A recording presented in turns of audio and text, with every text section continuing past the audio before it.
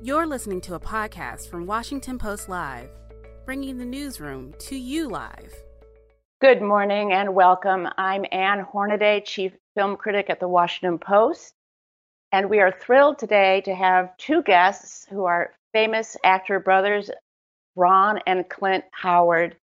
They are here to discuss their delightful new memoir, The Boys. We've enjoyed their work so much over the years. Of course, Ron, the Oscar-winning film director, producer, and actor. Clint, an actor and producer with more than 200 movies and television shows to his credit. Welcome to both of you, and thank you for being here and for sharing this memoir. Thank you. Well, thank you. I really like that theme, that music that you used under those photos. Really appreciated that. The director in me kicked in, and that's a good cue. Ever the director with a note. I love it. We're all the richer for it. Thank you for sharing that, the feedback. The subtitle to this book is A Memoir of Hollywood and Family, Ron, and I want to start with your family. Tell us about Rance and Jean Howard. Who were they? Well, the family was really the reason I think we decided to take on the project. I don't think either of us were particularly driven to look back, although we also realized we've always been asked this question: what was it like to grow up on television, in the movies? What was Hollywood like? How did you navigate it? You know, when we began to realize, as we were preparing the memorial for our father, really, that, you know, the simple answer was that we were the children of Rance and Jean Howard. That afforded us so many safety nets and possibilities, and they made so many great decisions. But we also recognized from our vantage point today what a long shot they were. I mean, it really shouldn't have worked on paper. It must have it terrified their family. In fact, we now know that it did. These are things that we didn't consider as kids. They were our parents making decisions. Most we kind of agreed with, some we didn't, you know, the way kids feel about parents.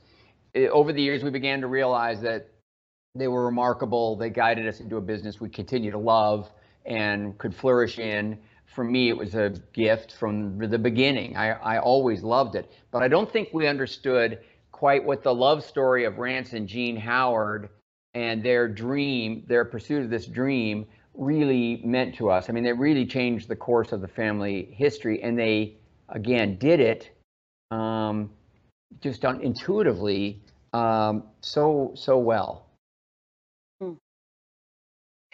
Well, and also, I mean, we have this kind of image and almost a stereotype of the frustrated actor, which both of your parents were very gifted actors, and your father continued to pursue acting jobs even as he was bringing both of you up. And you know, there's this kind of there's almost like a dark myth around sort of the pushy stage parent, or, you know, working out their issues or their ambitions through these kids. But this story subverts that in such a delightful way. Clint, can you describe a little bit about how your father navigated both his passion for acting and parenthood and your own gifts as actors and nurturing those? Well, yeah. First of all, you know, he always acted. He always was wanting to act, always going on auditions, always sort of being in the mix. So, you know, I looked at him as a working actor. Granted, he didn't have his name above the title, but listen, you know, he worked and took care of his family. And I'll tell you one thing: they were unbelievably beautiful stage parents. They were even better parents. I mean, mom and dad must have sat and seen, you know, 500 of my Little League baseball games. And you know, mom and dad were just so driven to be the best parents they could be. You know, the fact that it spilled over into show business, it is miraculous, you know, and I'm forever grateful for it. You know, Dad grew up on a farm, and that was the family business, and he helped. That idea of a kid being able to actually function was not something that was alien to him. You said there's a dark myth around the stage parents. Well, it's not really a myth. Sadly, it's all too real. I think the reason we wanted to write about our circumstance was because it is kind of an outlier circumstance. And within it, I think it offers some object lessons, not just about parenting kids who might be performers, but parenting in general. So we didn't set out to do that, but as it sort of came into the form it's in, I do feel like it offers that service, along with hopefully an interesting look back at the business and in our particular growing up. Definitely, it is very much. As a parent, I glean so much wisdom from it, and I wish I had had this 15 years earlier, because both your parents just were terrific stewards of your family. Ron, you begin the book with a fascinating scene, which is your father coaching you before you go in for an audition for what would be your first movie, The Journey. It's a terrific scene setting with a little, jerry-rigged boom mic that he had made out of a sandbox pail, and but that was a crucial sort of turning point in terms of just the art of acting and filmmaking. Can you tell us a little bit about what happened that day? Well, we did have this kind of unusual opportunity where I was going to audition for a film, and I had mimicked the dialogue and learned how to do little scenes, which just in a living room, was fun and seemed to amuse Mom and Dad's pals. I have an early memory of doing this scene from Mr. Roberts with my dad, where I would play the Jack Lemmon part, and he played the Henry Fonda part, and I actually remember people laughing and smiling. So I mean, that's an early moment of affirmation there. But this was suddenly going to be a real opportunity to be in a movie, and Dad recognized that all of those distractions could be very problematic, and he wanted me to just concentrate on the other actor, look that person in the eyes. He was already just intuitively teaching me the method. It was actor studio stuff, even though he never attended. He certainly knew what it was all about, having been, already a professional actor. So that was just, and it worked. And when I went on the set and actually did the audition, did the screen test, I got the part. I don't remember very much about that. I remember more about our living room and my mom with a cereal box pretending to be a camera, moving around, so that it would anything to distract me, and working through that. But the greater lesson is that for both Clint and I, he knew how to help us prepare and set us up to succeed, even in this adult environment. He knew enough about it and the way it worked to recognize, what our capacity could be and make it something that we could succeed at and, in fact, impress everyone. And people used to tell us we made it look easy. I hope that I still do that as a director. I hope that my preparation, my passion for what it is that I'm doing, my respect for those I'm working with compels me to be, as prepared as I can be, so that I can make it look easy on a film set that I'm commanding. That's I think that I carry so many of those kinds of lessons, with me, and I have over the decades. Yeah, it's a terrific sort of throughout the book. He keeps returning both of you. You get a great sense of that work ethic, that kind of Midwestern Oklahoman work ethic, but then also just always returning you to the meaning of the work, the meaning of what you're doing, the meaning of what you're saying. Clint, did you have a similar relationship with your dad when it came to you when you started to act? And I suppose by the time you got into the business, did it feel to you like this is just what you do? The whole household is engaged in this creative work. Well, yes, it was. It was more than feeling. I could see it. I watched my brother navigate through, auditioning and getting jobs and then preparing. Listen, Dad was always about the preparation.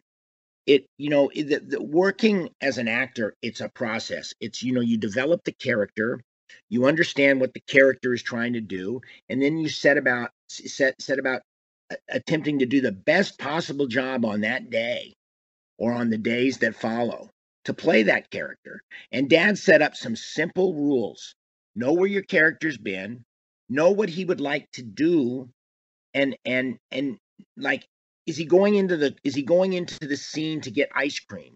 What is his intentions? And then his long-term plan. I mean, Dad kept it very simple, but and maybe I did have a huge advantage, because by osmosis and by watching my brother, I sort of gained confidence, and that carried me well for a long time. He was always he was always interested in that emotional truth, and he actually helped change the course of the Andy Griffith Show when he I had wanted the to ask turmeric. you about that. Yeah, well, it's amazing. Tell us that story. I mean, This is a wonderful, okay. wonderful story from the book. Well, when we began, we did the pilot for the Andy Griffith Show. It was a spin-off episode of Danny Thomas, and it was done in front of an audience, by the way. And I had one or two scenes, one fairly lengthy scene, and Dad had prepared me, and it worked. Everybody observed that, understood how Dad was able to really help the production. So by the time, and they knew he was an actor. Andy also connected with him based on their kind of shared rural backgrounds. But when it came time to start the series, we would always have a read-through on Thursdays where we would read 2 scripts, and of course I couldn't read at that point, so Dad would fill in and read the part. Did that for the first year or two until my reading skills caught up with the process. But Andy would take, all the actors would get to sort of speak afterwards.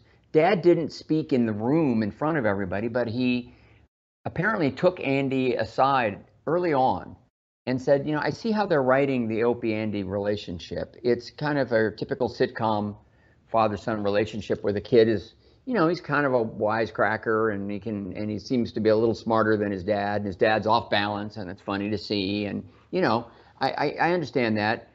But the tone of this show seems to be more grounded in reality. Couldn't it be just as interesting if Opie respected his father? Couldn't you find, humor and comedy and something very relatable in that? And Andy took that away and took it to the writers, and it changed the course of the show. He agreed with it. He said, let's base this relationship, this Opie-Andy relationship, more on the Ronnie Rance relationship. And I didn't know anything about this at the time.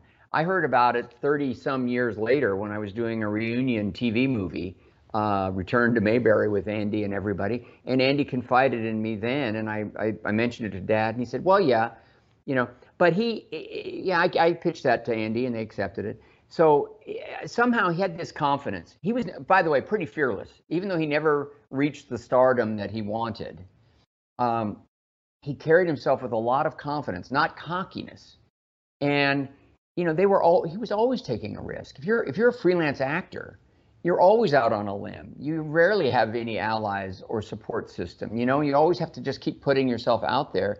And that's another thing that I really believe I inherited from both of them, was a kind of a desire to succeed, sure, but a kind of creative instinct that it was okay to take some risks. You didn't have to fear disappointment or even failure.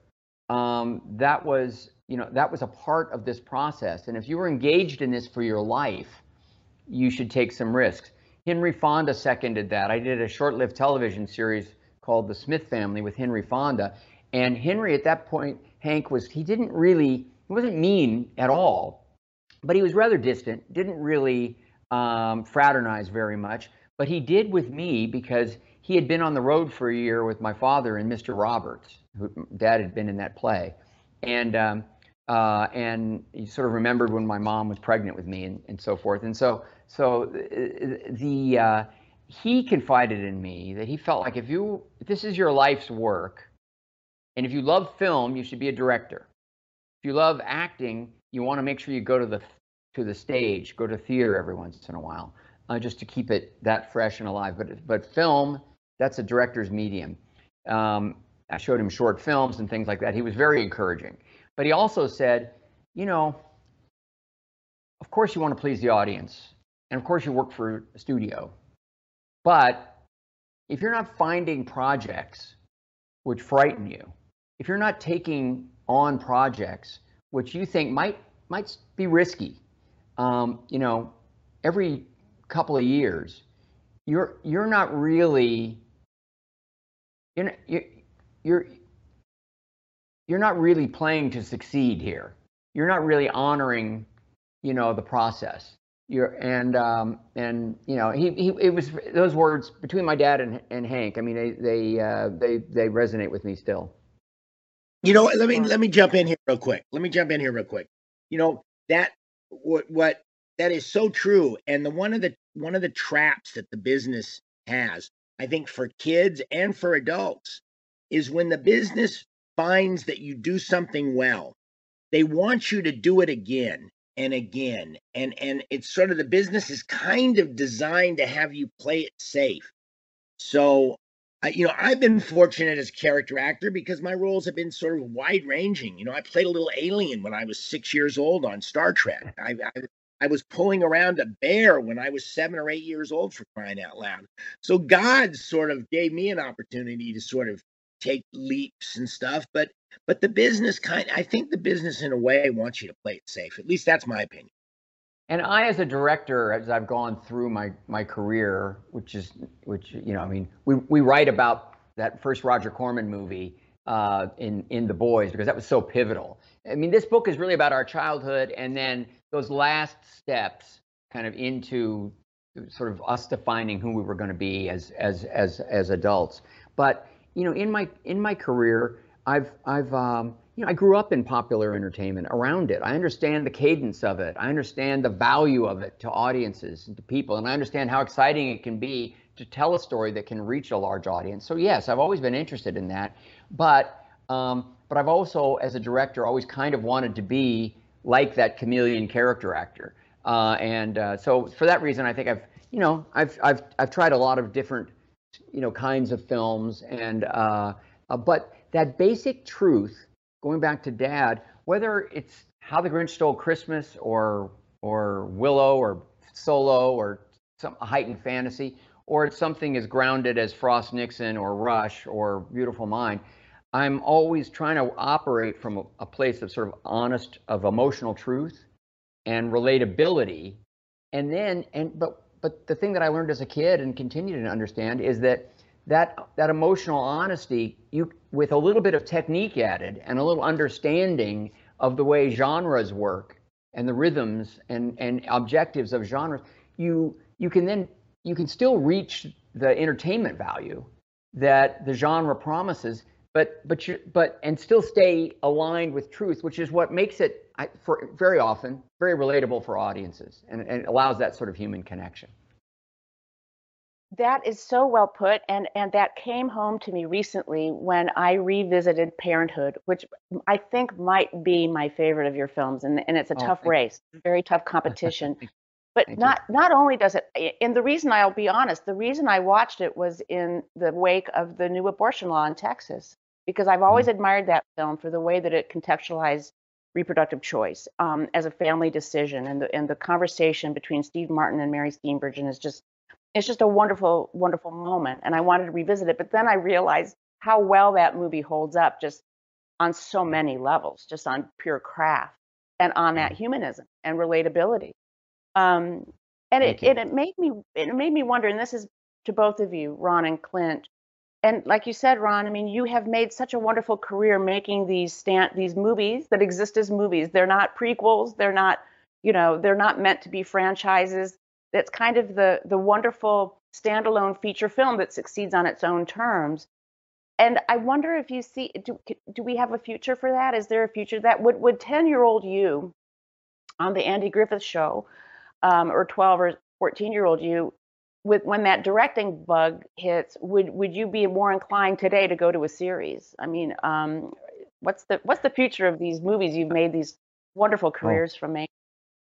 Well, first of all, I'd like to get Clint's perspective on this too, from his vantage point. But first of all, I think those lines have blurred to the point where 10-year-old me would have just still wanted to be this process that I was beginning to understand and appreciate, this collaborative spirit that I wanted to be at the center of, that I understood, that creative problem solving that I could see from an early age was just a blast and a great way to grow as a person, and it creates a kind of bonding, among the collaborators. So all of those things would have still, I think, steered me in this direction. But I'm first of all, the sort of movie format is continuing to be a vital one and an important one, whether they initially screen in theaters or not. So the idea of a story that is a sort of a single sitting experience for audiences, is still proving to have tremendous value and have its place. But what has also come along is, various tones and formats that are also incredibly viable and very, very sophisticated. Technology has allowed directors to work on a small budget and create something like Fleabag, which is as cinematic as anything. It's just delivered in a different way. So I'm pretty agnostic about it. I don't cling to a single format. What I care about are the ideas. I care about the ideas. I care about the entertainment value. And when I say entertainment, I mean just sort of the capacity to engross, to enrich the audience for the time they've invested in it, whatever that enrichment means to them. So for creatives and for audiences, I think it's an incredibly exciting time. If you're the studio or the platform that has to figure out how much to invest in what, it's a headache. But for those of us who just want to find the best possible format for an idea we're passionate about, I think it's a great time. Clint, what are you seeing out there in that way? Well, listen, storytelling is storytelling. Whether you're doing it with all the technology that you could possibly dream of, or whether you're a grandfather sitting your grandson on his knee and telling him a story about some funky baseball player that grew up somewhere. I mean, it's storytelling. And I've always appreciated, for me as an actor, I like to tug on the audience a little bit. I like to tug on their leg. I like to, I'm not sure how I landed on that, but I have a little bit of hee-hee man in me. And I kind of like to zig when others zag, for me personally. But that's just part of the storytelling, and I love being part of the storytelling. It's fabulous. The only frustration for me as a character actor is, and I experienced it by watching Dad, and we wrote about this in The Boys.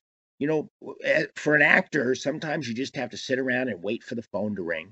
You can be as creative as all get out, but ultimately you're at the whim of the business, and I just remember so many times Dad waiting for the phone to ring. And Mom was very superstitious, and Mom had a great way of getting Dad a job. And that is, she would break out the paint cans and start a paint project. She would say, "Rance, it's time to paint the service porch." And sure enough, I swear, every time Mom would break out the paint cans, Dad and Mom would start to do a painting project. And sure enough, the phone would ring and Dad would break out of his losing streak. Dad would get a job and Mom would be left to painting the service porch by herself, But smiling about it. I knew it would work. That was one wonderful thing about our parents. They didn't lose any of their roots. They loved who they were. Dad loved who he was. Mom loved who she was, and the business didn't change them at all. No, nor did it make them bitter. Even though they weren't, he wanted to be Gary Cooper or Gene Autry or something. But that didn't happen for him, and he admitted that from time to time to me later in his life. But he also knew, and so did Mom, that these two, they coined themselves the sophisticated Hicks. I think Mom came up with that one. But the idea that they recognized that their story was a long shot story. It was its own kind of Cinderella story. And just to simply make a living at it, and also to then hand something to their kids that that they could flourish with, they could grow from, they could be respected for. I think it was incredibly gratifying. And then when they saw that a third generation, my daughter Bryce and my daughter Paige, when they started working in the business, they it meant a lot. And mom had passed by then, but she would have just said, I knew it all the time. And Dad was very proud of them. Oh, unfortunately, we are out of time. This flew by. I wanted to ask you about the Tranya. I wanted to ask you about Opie shaming. People will have to read the book and find out all about that. It's a wonderful, wonderful story, again, of your careers, of your art form, but mostly of your extraordinary parents and what a great job they did. Thank you both so much for joining us. Thank you. Pleasure. Nice talking to you. Yeah. For your time. Wonderful. Okay. Bye-bye. Thanks for listening. For more information on our upcoming programs, go to WashingtonPostLive.com.